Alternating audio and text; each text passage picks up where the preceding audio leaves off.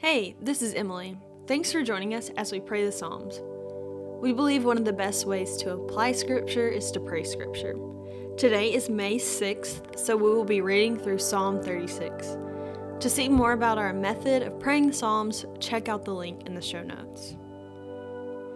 Psalm 36, 7 through 9 says, "How precious is your steadfast love, O God!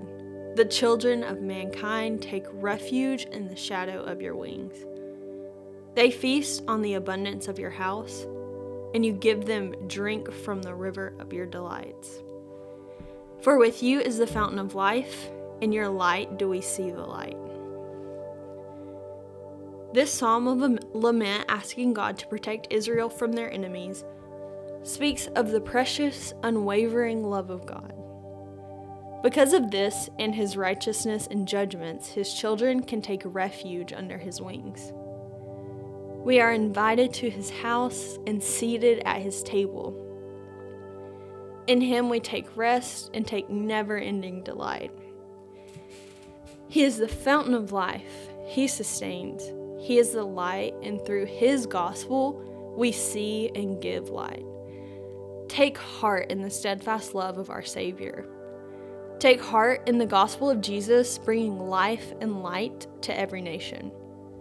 Remember that while enemies and wickedness surround us, we are invited to take refuge under his wings.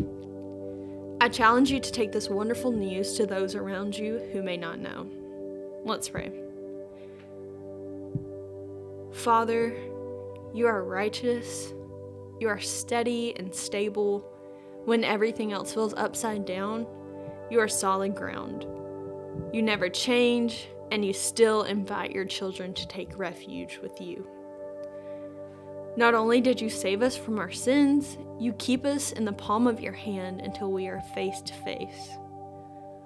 Lord, even in this moment, help us to rejoice in your glory, in the glory of the gospel. Help us to push aside all of the preconceived ideas and remember you for who you truly and simply are.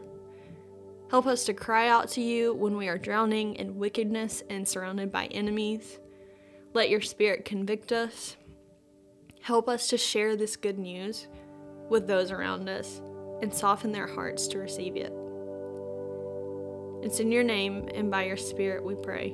Amen.